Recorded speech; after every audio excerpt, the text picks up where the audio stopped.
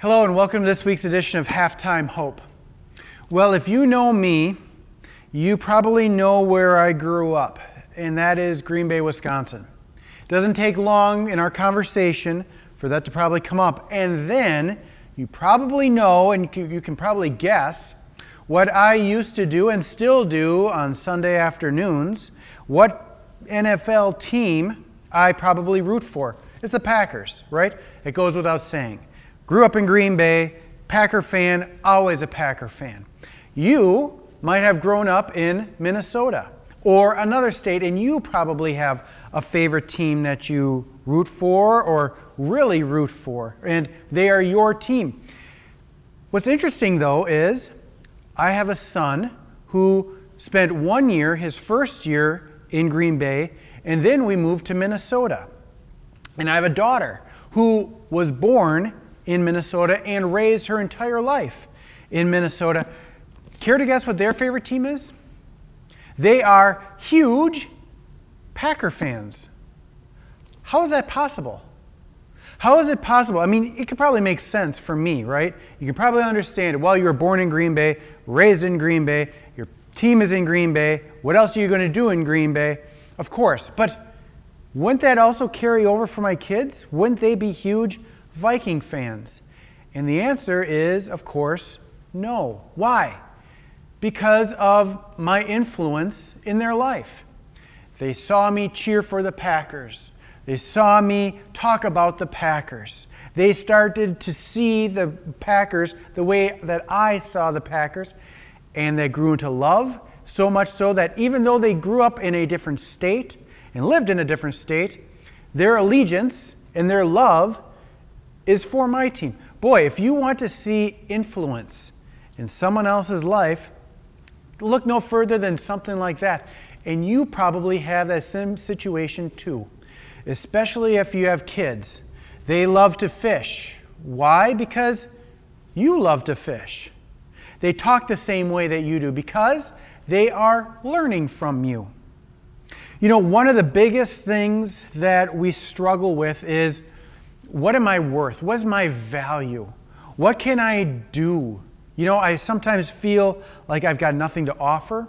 I sometimes feel that if I were just to blow away, would anybody notice or anybody care? What kind of footprint am I going to leave in this world? How am I going to be remembered? Well, the first thing I want to tell you is you have huge opportunities to be a huge influence in people's lives. And I want to take you to the book of Proverbs. The book of Proverbs in the Old Testament, probably in the middle, the 22nd proverb, verse 6.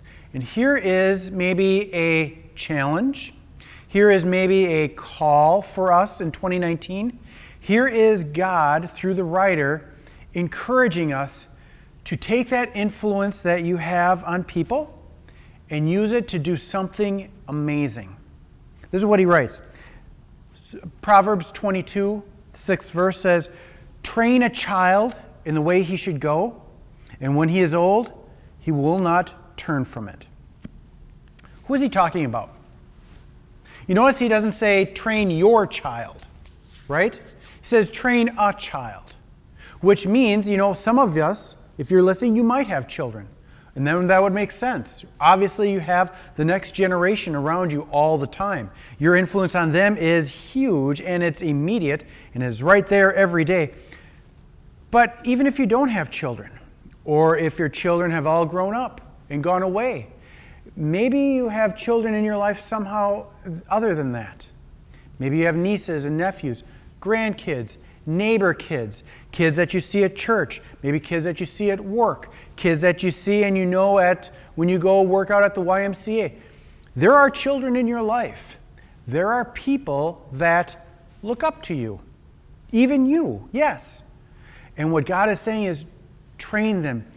Teach them the biggest news and have an influence on their life. So, what are you to train them? What are you to teach them? Well, teach them about the Packers. Is that important?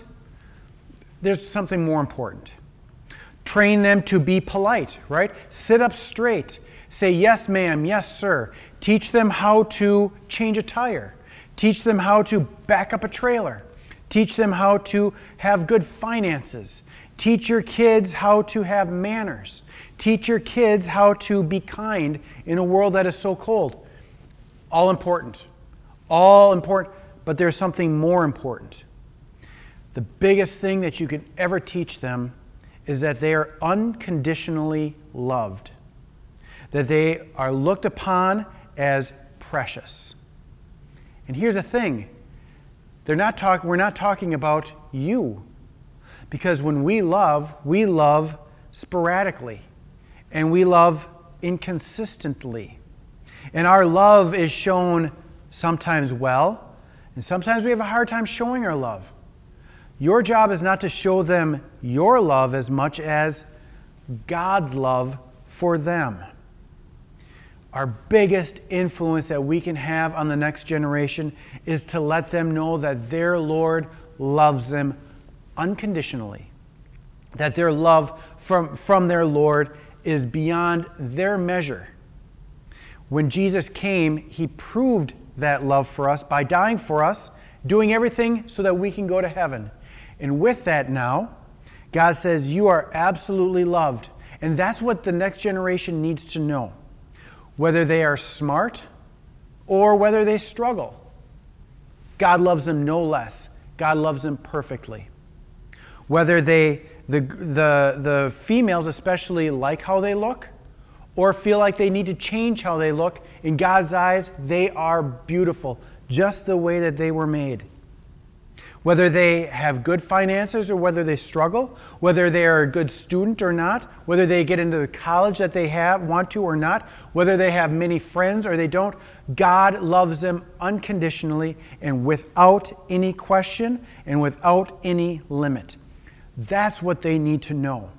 They need to know that when they stumble and fall, they have a Lord that they can approach and they can talk to, and they can hear again that they're absolutely forgiven. And I'll tell you what, you will have that influence on them. You see it as easily as the fact that your favorite football team is probably your kid's favorite football team. The way you talk and the things you like to do on weekends are probably going to be the things that they like to do.